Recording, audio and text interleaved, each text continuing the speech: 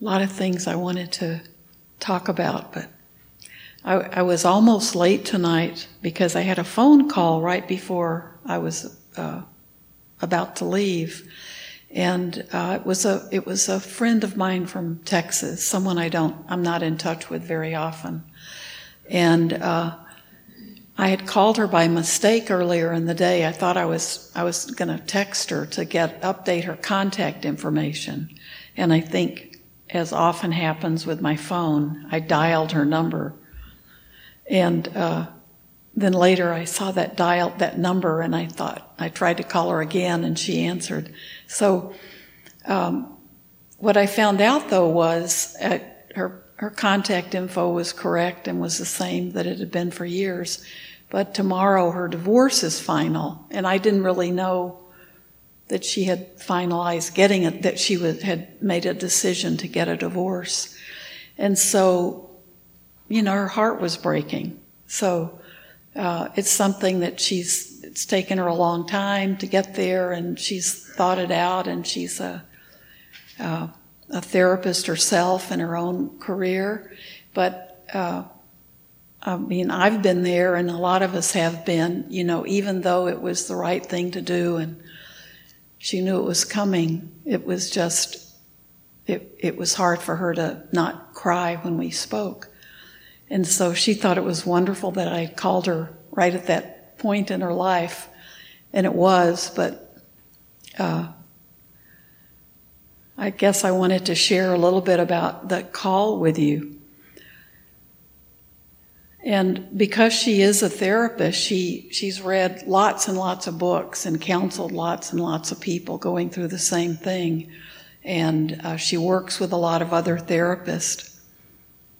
So they all know all the information, but she was talking about how now that she's the one going through the experience, it's a whole, she's seeing it from a different direction, and a lot of the things that have always held her in good stead aren't working as well as they always have with other people. So she mentioned, one thing she mentioned was like a lot of the books that she had hoped that they could look at together and work through weren't the books that her ex had any interest in looking at. And a lot of the things that she had read in books, she realized it's going to take her a while in her own situation to kind of be there. She knows that she'll heal. She'll know that it'll get better. She knows that her heart won't feel like it does tonight forever. But, when you're feeling that, that's all you can feel. And I think we all have those situations in our life where we felt that way, whether it's a divorce or a loss or, an ending a relationship or maybe someone close to you moving away, and you just know you're not going to connect with them the same way, or losing a job, or all those things we have in our lives. Right when it's happening, everything just kind of seems to be falling through your hands. It's not working the way it's supposed to. And if your heart's broken, you feel like you're never gonna be happy again, or you're never gonna feel joy or delight or pleasure again. And then eventually, no matter how great the loss is, eventually we wake up one day and we feel better, and we have that feeling that we can keep going on. But the thing she was talking about that really hit me was how everything she was reading and had wanted to read that maybe might have helped in their relationship, that they never could do that together. And that felt like a loss to her. And I think about how much I study and read and try to read the suttas and read books about the suttas and listen to talks on YouTube. and try to listen to teachers speaking, always feeling like I'm playing catch-up with Buddhist philosophy and Buddhist teachings. I mean, I'm not like the monks who grew up in a Buddhist country and then became students when they were maybe between 10 and 13 years old. So I always feel I'm running to catch up, and maybe never will. But as much as I know that I'm always playing catch up, I also know that the wisdom that we develop from our practice and from living as students of the teachings of the Buddha, the wisdom that we get doesn't come from books. It comes from our practice, and it comes from, being mindful, living more in the moment and being aware of what's going on. All the stuff that we can read. And my brother has a favorite expression. You can buy him books and you can buy him books, but you can't make him read, because he was a teacher for years and years, and it was an old Southern expression, but when I lived in Japan for about 3 years, and my brother was living there before I went, and he immediately picked up Japanese. He could pick up any language that he wanted to, and he even translated some. And he never took a class. He picked it up on his own. And in the 3 years I was there, I was always in a class. I was always buying Japanese language books. And I was always studying Japanese in addition to teaching. And I learned how to speak enough Japanese to travel and live on my own.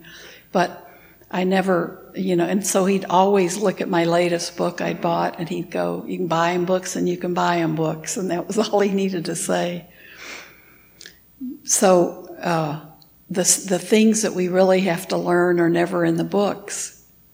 And that wisdom that we get if we get real wisdom out of those books and the things we read, it's still coming from that combination of reading something but living it, trying to live it, or trying to live our lives in a more authentic way, in a more mindful way, really being open to seeing the truths of what we can read about seeing that in life. And then the hard part is we can see it, and then to change our lives if we need to, so we don't forget right away. I mean, to accept that we're seeing the world a different way, and change accordingly. It's very easy sometimes to have an awakening moment where something's really clear, but it's really uncomfortable, and we don't really want to make the changes that it might require us to make. We might not want to give up certain habits or certain preferences or viewpoints, or we may not want to let go of a job that's not working or a relationship that's not working. So we hang on to those things. And sometimes it means shutting the door to what we know is true, or what we know we need to do to live a more authentic life. So what she was talking about, I realized I could relate to it too, about the reading the books that she's read and the training she's had. Suddenly felt like the only thing she said was really helpful were the friends of hers. We'd call them noble friends, but her professional friends, the colleagues she worked with, could, kind of kick her in the seat of her pants once in a while and remind her of what she knew and of what the reality was that she was wanting to see. So, and we talk about that as having noble friends, and the Buddha said that friendship is everything. And so sometimes when we know it's easy for us to kind of slip back it's good to have those noble friends who remind us of what we've learned or what we know, and help us kind of keep moving forward in our lives. And I had another example just recently. I had talked to Bhante Sujata, and we were both talking about how much we liked Bhante Puna, who some of you may have seen here at the temple. And he visited us a couple of times, and he died this summer. And I didn't know, but Bhante had given one of the final talk at Bhante Puna's funeral.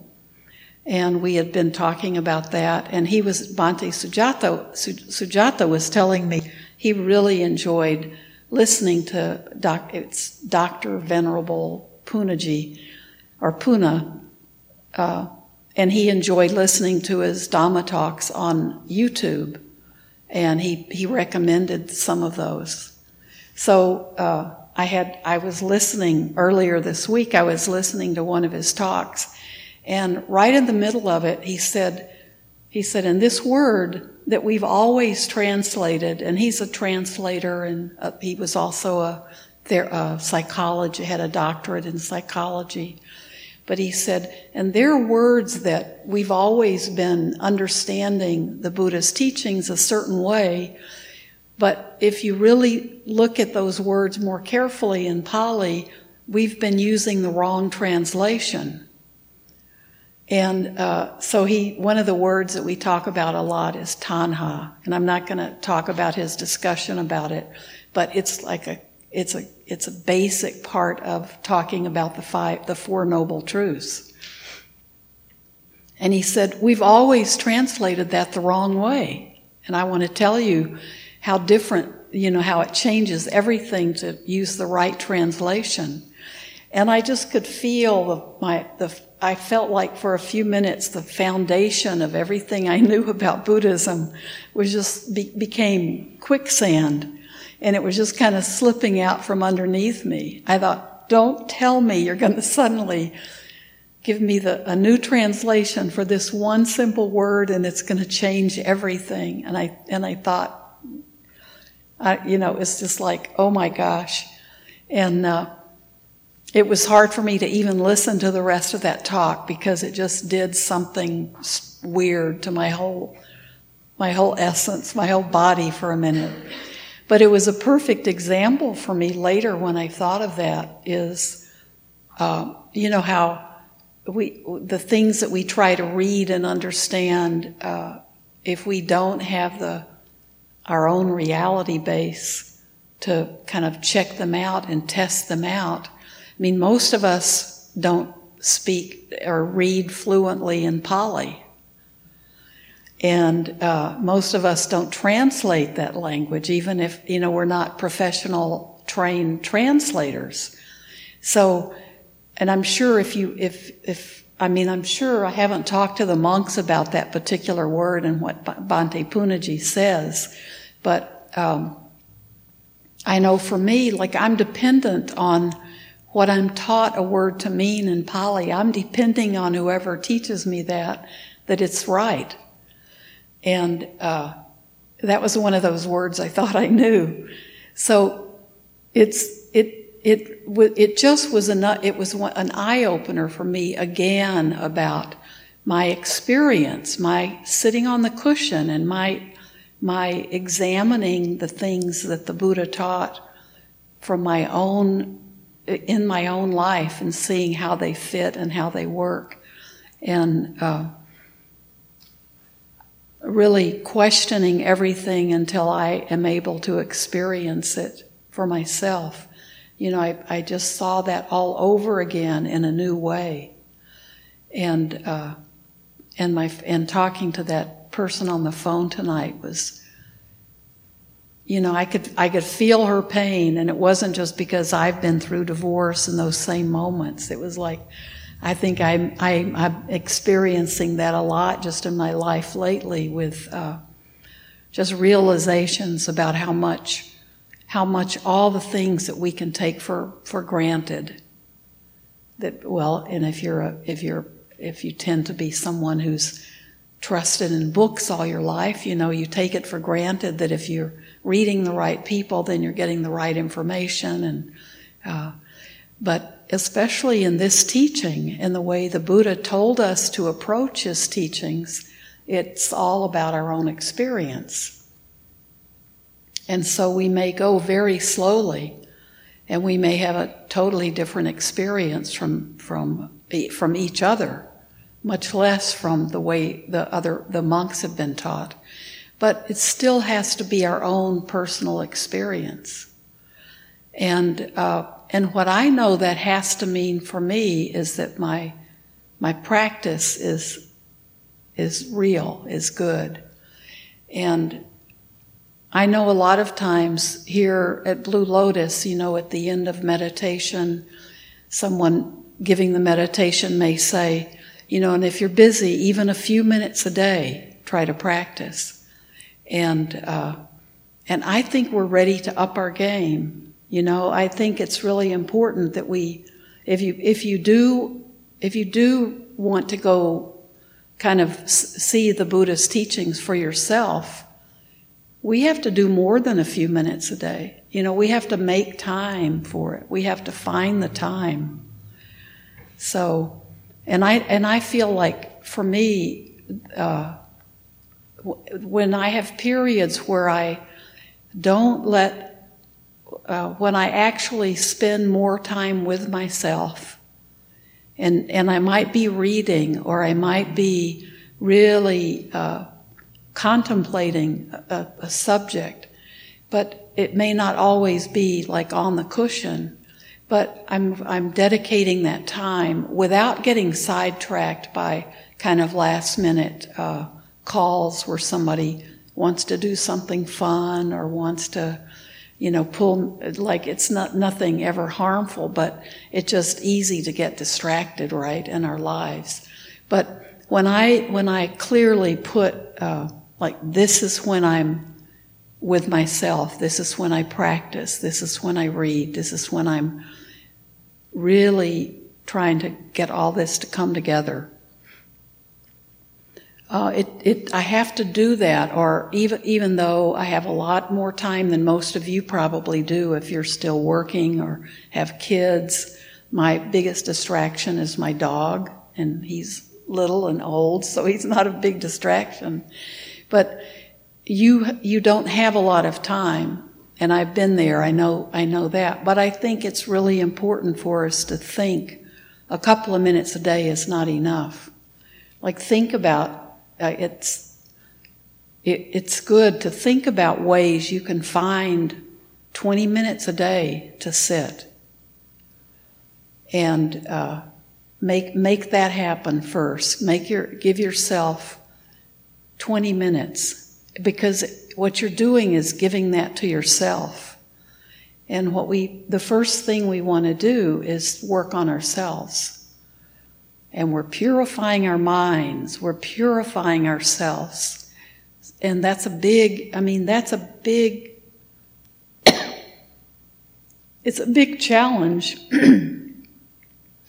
But it's a big thing it's an amazing thing that we can do and do for ourselves, because it changes everything. And it changes what we can do for other people and for the world.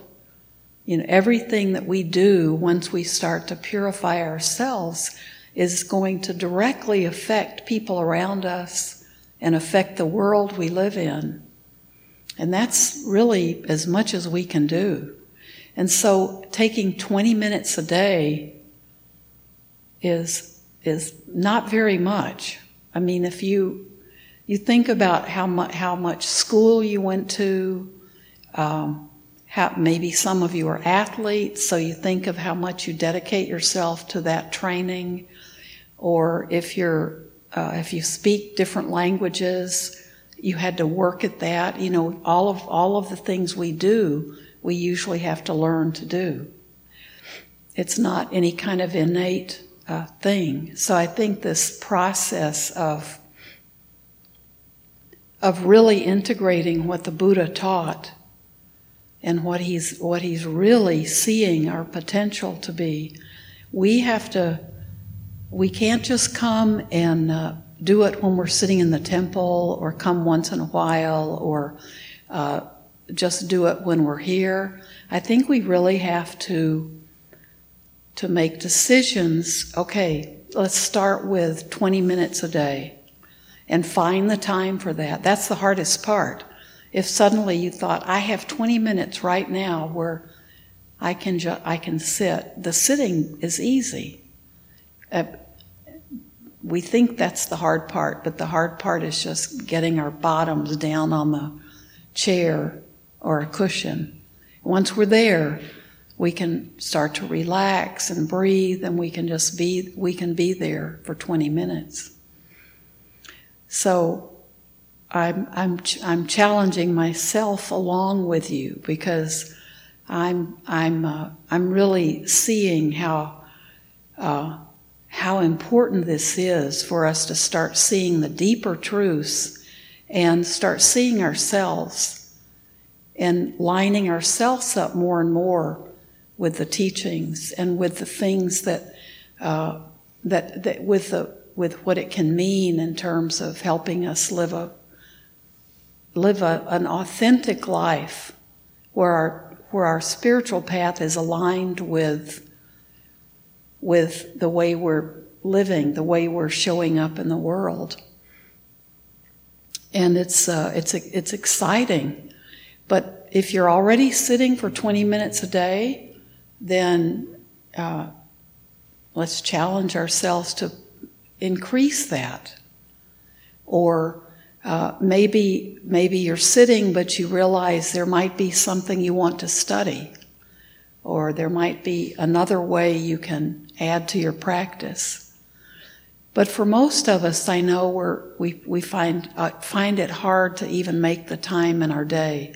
And that's what we've got to do. That's what we've got to do to really start seeing the results. And then once we start seeing the results and how it affects our lives, then it becomes easier and easier to find that time. But don't think of it as something that you just don't have the time for, because sit down and think of everything else that you spend 20 minutes a day doing. And figure out a way to shave some time off of other things and find time for your practice. And it might be just 20 minutes of sitting quietly with yourself. Don't call it meditation, but just sitting quietly without worrying or planning or blaming or judging or anything else with your mind. You're gonna stop paying attention to your thoughts for 20 minutes. Don't even try to quit thinking, but just see if you can sit with yourself for 20 minutes or walk without listening to something or planning what you're going to do next or think about what you just did before. See if you can create that space for yourself.